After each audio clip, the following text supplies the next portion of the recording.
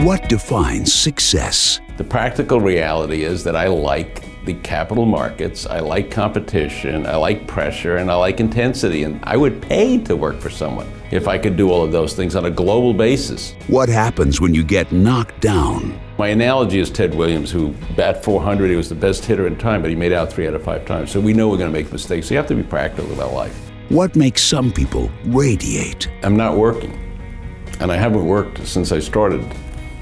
I actually have a passion for the markets.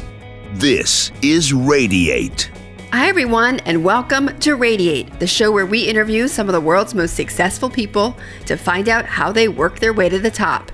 This week, we have Mario Gabelli. He's a legendary value investor. He's like Warren Buffett, digs into financial reports and buys underpriced companies. He's the founder of GAMCO, an investment firm with just under $40 billion in assets under management. When he talks, Wall Street listens. Now, we've had quite a few entrepreneurs on our show lately, but what if you're not interested in starting your own company? What if you're one of the thousands of college grads or MBAs who are about to join a Wall Street firm? What is it like to work for a guy who's worked his way up all the way from the Bronx, MG from the block, to the top of the finance world? What lessons can you learn from him? So here we go with Mario Gabelli.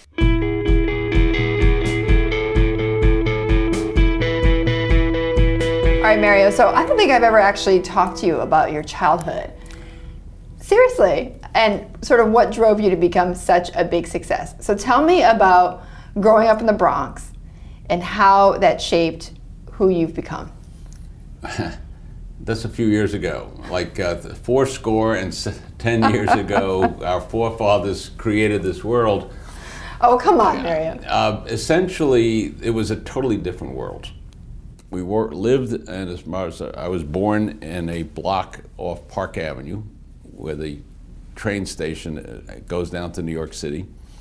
And between that, you go Park Avenue, Washington, Batgate, and 3rd Avenue. And there was an L called the 3rd Avenue L that went from the Bronx, Gun Hill Road, all the way down to Chinatown. Mm-hmm. And when you're 4 or 5 years old, you can get on the train because nobody bothered you. When you were 4 or 5? Yes, you can't deal in the culture of today. Wow. In addition to that, you can walk down the street because it was extraordinarily safe. You walked out and we were dealing with an area in the Bronx between Batgate Avenue on 174th Street and Claremont Parkway that was the same as Orchard Street in Manhattan. Lots of little shopkeepers, and you would watch them buy stuff, and you'd watch how they negotiated price and so on. It's a very entrepreneurial setting. And so because you're young, you can go do that in that environment. And that was a sense of independence that you can't do today because your parents would be put in jail for child abandonment. Right. You'd be, right, exactly. It'd be child abuse, I guess you could. I don't know. I mean, you weren't abused as a child, but people would say, oh my goodness, like how could you do that to your kids today? I actually disagree with you. It was, nobody even thought about that. Right. It was not even in the mindset. Only the world of the last 50 years has changed that mindset, or 70 years. But do you think it was the environment that created your entrepreneurial spirit, or did you already have that in you? Oh, I can't answer that. I think it was the environment. You do? I don't think it was genetics, DNA, though my parents having left for Italy to come to the United States, that clearly they were adventuresome and they were frontier seekers, but I don't know the answer to that. So let's call it a blending of the both. Did you always know that you wanted to start your own firm eventually? I actually started my own firm when I was 5. How? At the 3rd Avenue L and 174th Street, I had a shoe sign box, and I would basically put the price down of the shoe signs and go out and start. And shine shoes. And shine shoes. Make 10 or 15 cents or whatever the going rate was. So that was your first business? Yes, it was actually. Okay. So when you left though and started Gabelli, right? I guess it was, what was the original name of the firm? Well, let's do back, okay? I went to local schools. I was, for example, the Catholic school system would have bingo on a certain night of the week. Right. There would be 1,000 people that would show up at this particular location in the Bronx, And I would go there, and they didn't offer cigarettes. So I would go buy cigarettes by the carton and sell them by the pack. I would do things like become a caddy, which was entrepreneurial and where you did your own time and set your own time. I would have jobs during high school where I would do things that others wouldn't do. Then I had, during college, I would organize individuals that would take students to Puerto Rico or Bermuda, and I would be the chaperone, but we would we would buy and block tours on a group rate. And then when we were in college, we created something called JMD Enterprises, where we would run dances and hire the band, the bouncers, and the booze. What was it called? MD, John, Mariel, and Donald. And John is very successful today as an academic, and Donald is a very successful lawyer today. And you still are you still in contact with them? Barely, but often, once every 50 years on a reunion. That's interesting. So from those how much did you make, and what did you do with the money? Well, I bought stocks. I mean, I started investing in the stock market when I was 12 or 13 years old, and partly due to the fact that when I caddied, the other caddies would leave because they were bussed up from Yonkers into Scarsdale, and then I would stay around because I would find a way back by hitchhiking or taking a bus or somehow doing that. And so the specialist would come up after the market closed, and I would be there and would either go around and play 9 holes for them and listen to about what they were doing in the stock market. So I got captured at around the age of 12 or 13. You see, I didn't realize that. So so a lot of this learning in the stock market, becoming an investor, you did all of that on the street. You did a lot of that on the street. Well, you didn't learn about how to become an investor. You learned about the stock market. You learned about the stocks. You learned how to buy and sell, and you kept close tab by reading the Journal, the Business Week at the time, and you would do all of that. So I used to read Business Week every week, starting a few years ago, and the Wall Street Journal. And then in addition to that, which you wouldn't know about, you would get prices by buying a newspaper at 5:30 or 6:30 called the Journal American. It would come out after the market closed, and you would get closing prices that way. Right. And it'd be somewhere between 6:30, 7:30 at night or something like that. So Mariel, tell me, because you talked about this before with me, but I want you to retell the stories about how, like, the moment where it was an inflection point in your career and you said, you know what, I'm going to go out, I want to start my own firm. Well, it was always the case of not working for someone during school. Ideally, you did have a couple of jobs in the office, but I joined Loeb Rhodes on a Monday, having graduated on a Friday. Michael Steinhardt quit on a Friday and started a very successful hedge fund called Steinhardt, Berkowitz & Fine, one of the most successful 20 years until he retired in the early 90s. So I picked up all his industries, but having known Michael and what he was doing, I understood the world of hedge funds. So it was pretty evident that at some point in time you would start your own firm. You would take the risk and do it. What happened then is that I left Loeb Rhodes and went to William D. Witter, knowing full well that May of '75 was coming. May of '75 was the day in which commissions were changed for the first time. And the business model of firms like William D. Witter, which had pure research, but had salesmen, traders, and analysts, that model would change. So basically, William D. Witter merged into Drexel, was taken over by Drexel Burnham. And I stayed there for 3 months and basically started an institutional research firm on January 1st, 1977. I love how you remember the date exactly. Well, it was pretty simple. We went public in 1999, and we split the company up finally after 19 years of being public or whatever it is, and 40 years of being in the business. On this podcast, right, or on this episode, we like to talk about people's ups and downs in their career. So tell me, what was a really big low in your career, and how'd you learn from it? Well, you knew, having been involved in a variety of businesses, for example, going down to pick up boxes, reusable boxes in the basements of supermarkets where there was a lot of interesting food stored and a lot of locals like rats walking around. You always expected the unexpected. And so you prepared for that. And there was a lot of things you did when you were growing up in the streets of New York that prepared you for the unexpected. And as a result of that, when I started the firm, there was a telephone strike. So we couldn't get a telephone. Remember, this is a world in which no cell phones. So you had to have a payphone. There was no payphones in this building of 40 Wall. You had to go to the street So you had to stand on the corner of Wall and William in a payphone in the snow, because it was January that I started. And one guy, Mickey Jaffe, comes walking by and says, "Oh, good Billy, that's what you meant when you said you'd have an office at the corner of Wall and William." So the reality is, you couldn't get a typewriter. It took 3 weeks. You couldn't. The first research report we wrote was probably had a mailing list of 200 individuals that I had called on, and I was wondering why nobody would call me. We licked the stamp on the envelopes and put them in the envelope and send them out. Post office calls and said, "Mr. Gabelli, we've got about a X number of envelopes. You didn't put stamps on." I said, "Oh no, I did put the stamps on. I licked them. I put that." He said, "You put XYC, like 13 cents, but because it was a big envelope, you needed to put 25 cents. I said, "Okay, why don't you put them on and send me the bill?" He says, "You have to come over here and lick them on yourself." And it was snowing, and it was a blizzard, and you had to walk from Wall Street down to the post office, which was on the other side of Broadway. So I walk into where the guy told me to go. I said, "I'm here, here's the money." He said, no, you gotta go back up the block and buy stamps and come back down. And then you have to lick them on yourself. So there's always surprises, whatever business you're in. Or you thinking to yourself, what am I doing? Well, it's learning curve. In other words, every business, so that when you are an analyst and you hear about companies that are starting facilities and you say there's a learning curve or a ramp rate or something like that, you say you fully relate to that and you understand it, whether that was not very technical, that issue, but it was very hands-on.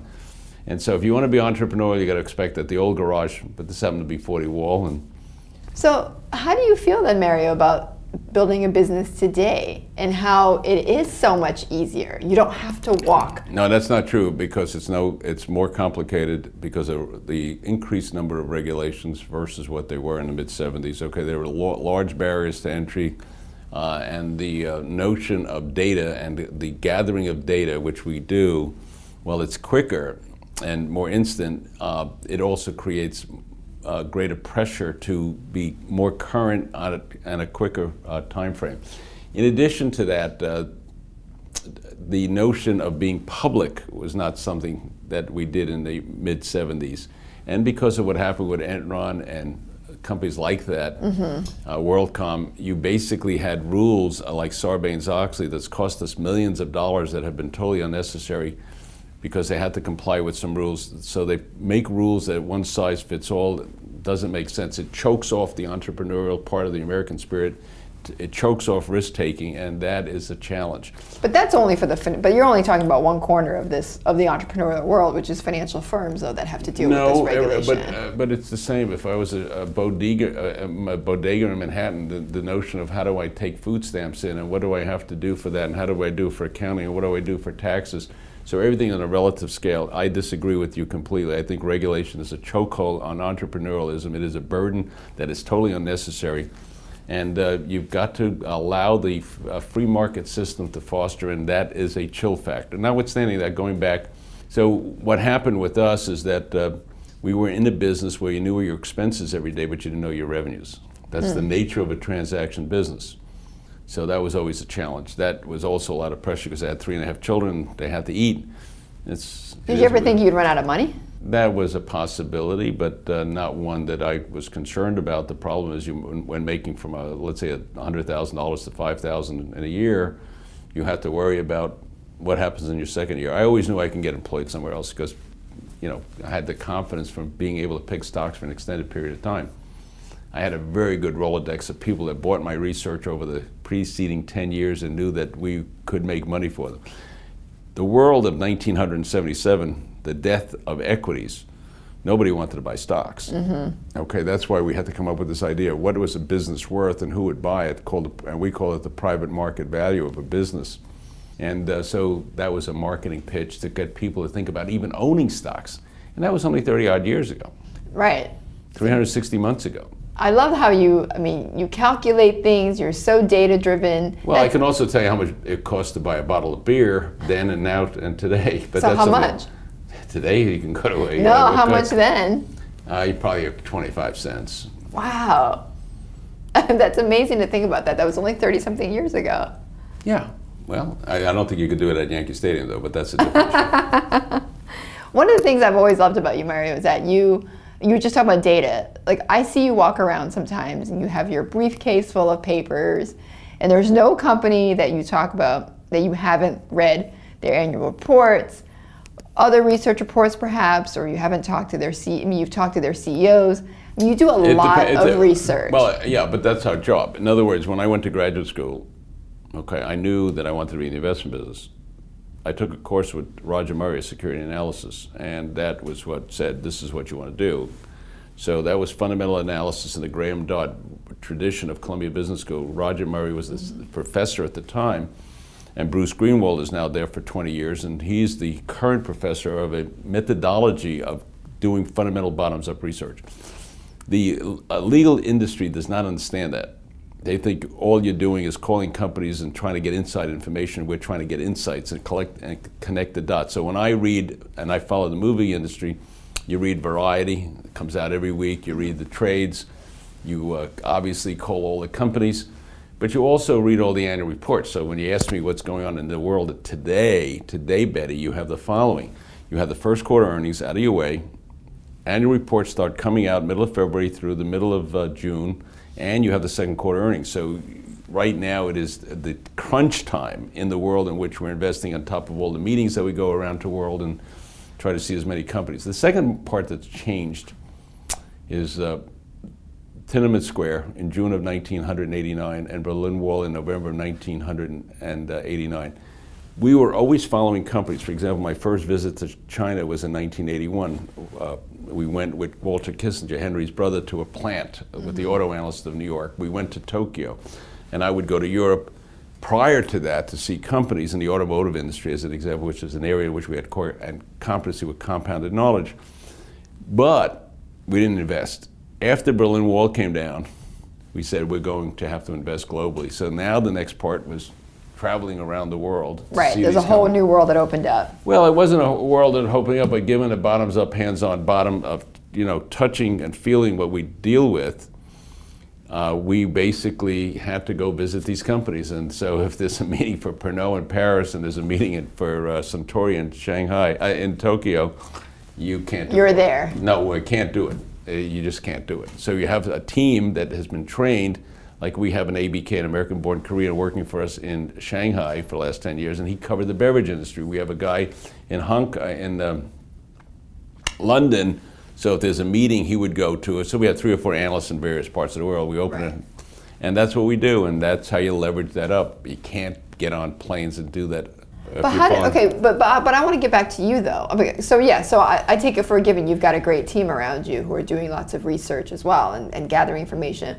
But what about you? Like, how did you learn to coalesce and condense that information so well to allow you to invest in companies and make a lot of money? Well, you became an industry specialist. So when I started my career, I was assigned Michael Steinhardt's industries. The sell-side institutional research had verticals. So you would be assigned the automotive industry. So you covered General Motors, Ford, Chrysler, whatever was public, American Motors at that time. You'd cover all the truck companies, you'd cover all the original equipment parts companies, all the distributors. So I looked at this mosaic of companies, and I would go visit companies in Detroit, Cleveland, Toledo, Flint, Michigan, and so on. And then I would go to Atlanta, Georgia to visit companies. I'd go to Houston, Texas. I'd go to California. So you'd visit all companies that were public in the United States as well as private companies. You'd read all the trades and magazines.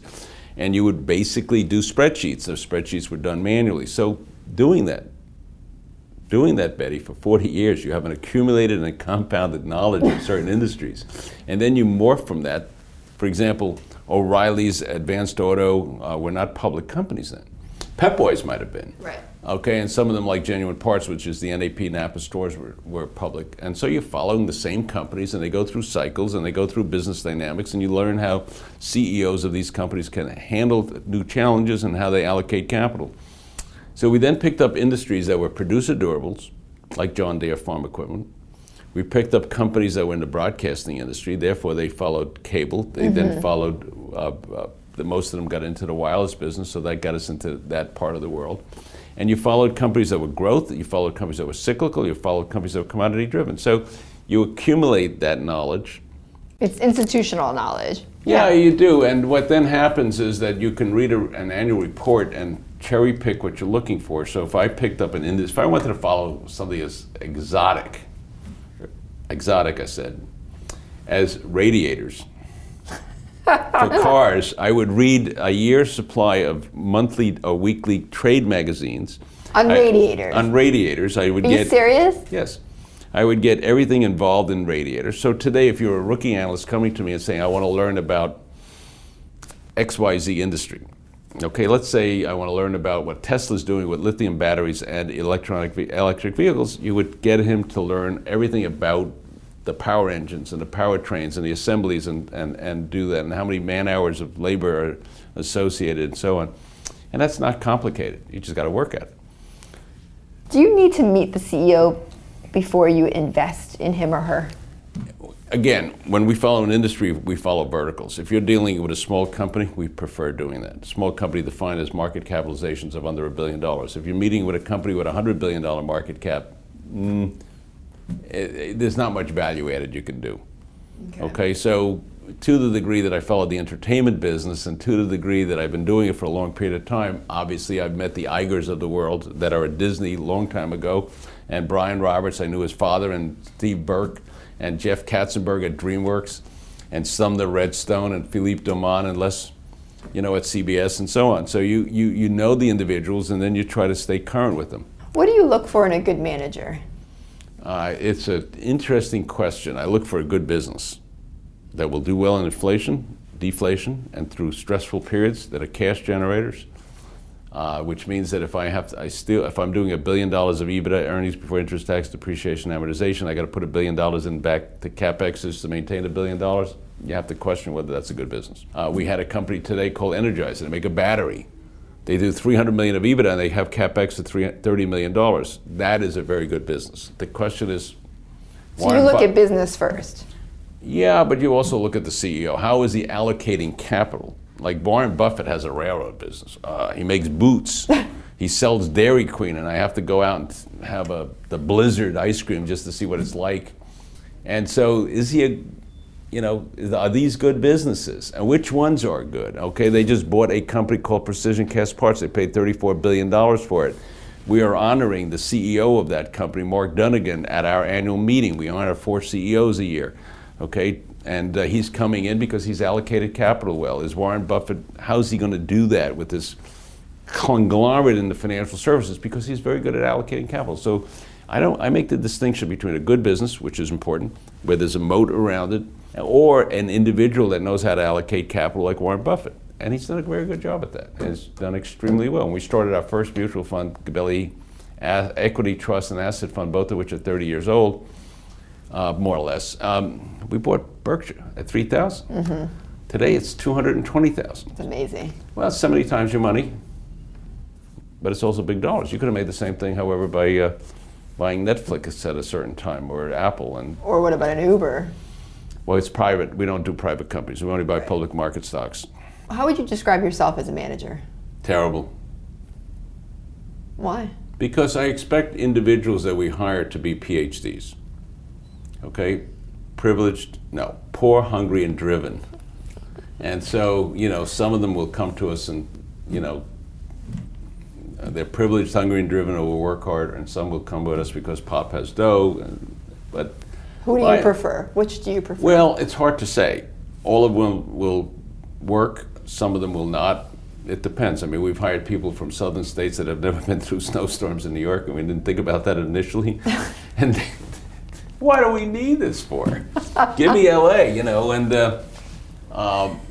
so the challenges of hiring, and then you want somebody that has a passion for stocks and not necessarily just a job, okay? So that's the challenge. About, let's call it 15 years ago, I got a call from Rick Pitino. He's coaching University of Kentucky. He says, Mary, I want to stop by your office. I got to figure out how he knew me. He stops by the office 2 months later, and he says, how do you hire these people? So I pointed out the analysts have that poor, hungry, and driven. That is, we go into business schools, we find the ones that have a passion for the market. So he wrote a chapter in his book when he was trying to find a money manager for Jamal Mashburn called The PhD Attitude. And so That's why I would like to have individuals that are motivated rather than me motivating them.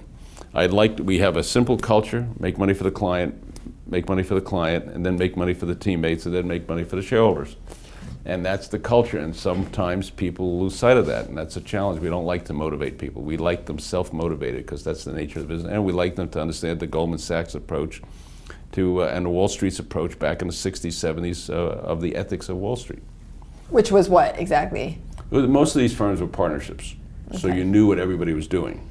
And you watched everything because one partner making a mistake can impact the entire organization. The weakest link in a chain's weakest link can destroy the chain. And so they learned that when they went public, things started changing at the margin. Do you like PhDs, poor, hungry, and driven, because you yourself have that in you? There's no question. I learned to do research. When you're doing research, it's you have a team of two, you and someone else at most. So you have to know everything about a company and everything about an industry. Not only that, you have to know how the stocks react. So it's not only gathering the data, rating the data, projecting, interpreting, but also communicating it. But in addition to that, Betty, you have to understand how the stocks have discounted or anticipate what you're going to think about. So each one has different skill sets. So Mario, how do you fire someone? It is an extraordinarily difficult thing when someone doesn't come to work and we hired that individual. We try to figure out how we can improve that individual. And there are times, as occurred in the cyclical nature of our business, where we have to re-examine how we staff up and how we move people around to different departments. So it is one of our biggest challenges here. We have an HR team and so on. You're in so many meetings all the time, so how do you make meetings go faster? Well, when we have internal meetings as opposed to external meetings, we like to think in paragraphs before we come to the meeting and then deliver sound bites so that the decisions are laid out in a very organized way, and then allow individuals to collaborate and think about their positions beforehand. So if you're an analyst and you come to a meeting and you're going to comment on the company's quarterly earnings, you probably should have read everything and understand the questions that people would ask you, just the way you would want to manage a client's money. It's just like if you were a doctor going in to operate on someone's heart, or a person that was setting up a satellite and you had to know everything about it, particularly when somebody, or a spaceship where somebody was on it. I like that though. I like how you say you have to think of paragraphs and go in there and deliver them. What's a wise way to invest your money? Well, we'd like to tell an individual who's 22 years old the following. Have one less Starbucks Americano a day. Put that $5 you save into an account by tapping it in on your iPad into a pay system, and even if it's robotic investing, have one less bear a week. And we're told that if you can compound at 6, 8, or 10%, just lay out the matrix for the next 40 years and how much money you'll have. You'll never miss the beer, you'll never miss the Starbucks, but boy, at the end of 40 years, you're gonna have a lot of money. So it's really just the notion of understanding the compounded rate of return on small sums of money accumulating over an extended period of time and how that gives you economic flexibility. It's just a wonderful dynamic. The seventh wonder of the world. What book changed your life? I don't read a lot. I read a lot of annual reports. I read a lot of trade magazines. I read, there's 2 or 3 that deal with the auto industry, 3 or 4 that deals with the music and entertainment business. There's 2 or 3 that deal with some other industries, including those in the investment business. I actually read some strange things like the World Economic Journal's Asian report that goes back to when I went to Japan about 40 years ago and 30 years ago and started reading that. So but religiously read the journal and the business section of the Times so that I understand how the world thinks about what I'm thinking about, and so that I don't miss anything from a different perspective. But even Ad Age, I've been reading Ad Age now for 50 years. And that's just a great insight in marketing trends and how consumers' behavior is going on, and understanding what I call the next generation, not the millennials, but the ones after that, which I call the digital world, the digital generation. When is it okay to yell at someone, Mario? All the time. As long as they know it's not at them. It's not an argument ad hominem, but it's an argument sui generis, and that is, it is basically coming out of a trading room culture, and if they don't understand that, then they really should not be in the investment business, to understand that there's a great deal of intensity, a great deal of pressure, and that's what makes the business that we're part of. You have to understand if tomorrow North Korea launches a missile against China, as opposed to Japan or the United States, what the reaction would be and how stocks would react. No different than the day of 9/11 when I was in Nashville, how the markets would react. You have to be prepared for that. And that's, it requires a certain intensity, and to the degree that someone doesn't understand that, you should let them know. What is your go-to interview question? I'd like to ask them what they did in school. I need to know whether they were working during holidays. I'd like to know whether they just took trips.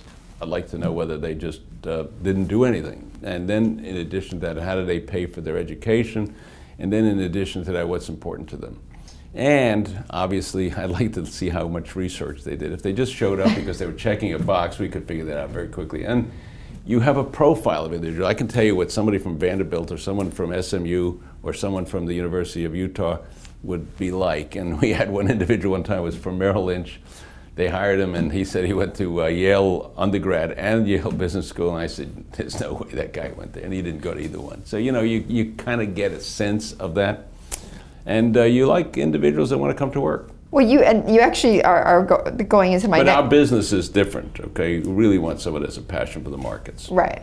Well, that goes to my other question, because you've interviewed and you've talked to so many people in your career. Like, how do you spot a liar? Oh, you can't. You just get a gut feel for it. It's just, and even then, it's a difficult thing. I'm not very good at that. How do you motivate someone who has become lazy or has decided to not work as hard as before? Well, that's a question mark, and I actually, particularly if I helped recruit that individual, what mistake did I make? So I'll go back to the individual and we'll try to say to that individual, hey, what's changing in your life? What's really bugging you? And to the degree I don't get a good answer, that's not good. To the degree I get a good answer, then we try to figure out how to improve that, how to help that individual. Mario, you're on the road all the time. How do you stay sane on the road? You don't. You become the midnight prowler. I mean, how do you stay sane? You have there's a difference today. It's an interesting world we live in. And that is, you can have devices like an iPad that keep me into the market. I get up at 4 a.m, or if you go to LA, 4 a.m. is easy because you're up at 4 in the morning in New York. It's and so you just stay in touch with the world, and you ignore a lot of other things. The problem is you eat too much, too often. You can have 5 different meals going out to LA in one day. Well, that's actually the other question, is how do you stay healthy? I mean, you've been in this business for so long. I have no idea. Drinking 3 glasses of wine, Barolo per day, or a Pouliac. Is it your Italian heritage? I doubt it. I just think it's pure luck. If you weren't doing this, Mario, what would you want to be doing? I really am not working, and I haven't worked since I started. I actually have a passion for the markets, and it is basically me against the world, which is a very interesting competitive dynamic. So I need to figure out how to gather information, array it, project it, interpret it, and try to be right more than I'm wrong. And my analogy is Ted Williams, who, bat 400, he was the best hitter in time, but he made out 3 out of 5 times. So we know we're going to make mistakes. So you have to be practical about life. Okay. And so from that point of view, that's all we do. You can't see yourself, like you've never been like, oh my goodness, if I could redo this again, I'd want to be like a baseball player, or I'd want to be, you don't have any, like, you don't have a. I'm basically very practical. I played stickball. I was very good at stickball in the Bronx. You don't know what that is. And basically, I played basketball, but white guys can't jump. And, I'm not going to be an all-star basketball player. I still play basketball sometimes. And the practical reality is that I like the capital markets, I like competition, I like pressure, and I like intensity. And I would pay to work for someone if I could do all of those things on a global basis. So that's the beauty of what I do, and what I've been doing, and what I continue to do. And I do it because I have a moral and obligation to do my best and our team's best for the clients that entrust their money to us. And that's what we're going to continue to do for a long period of time. Next week on Radiate, it's near summer. I'm so excited, which means people are out teeing it up on the golf course. But not me, because I can't golf. But instead, we have golfing great Greg Norman in the studio. He's going to tell us how he went from star golfer to one of the richest retired athletes in the world. What did he do right? And yes, we discussed the moment that nobody will let him forget, that huge loss at the Masters that people still talk about to this day. How did it define his career? Well, thanks for joining us. I'm Betty Lou. If you liked what you heard, please review us on iTunes. Give us 5 stars, please. And if you'd like to subscribe to my newsletter, go to radiateinc.com. And as always, find me on Twitter, Facebook, and LinkedIn. See you next week on Radiate.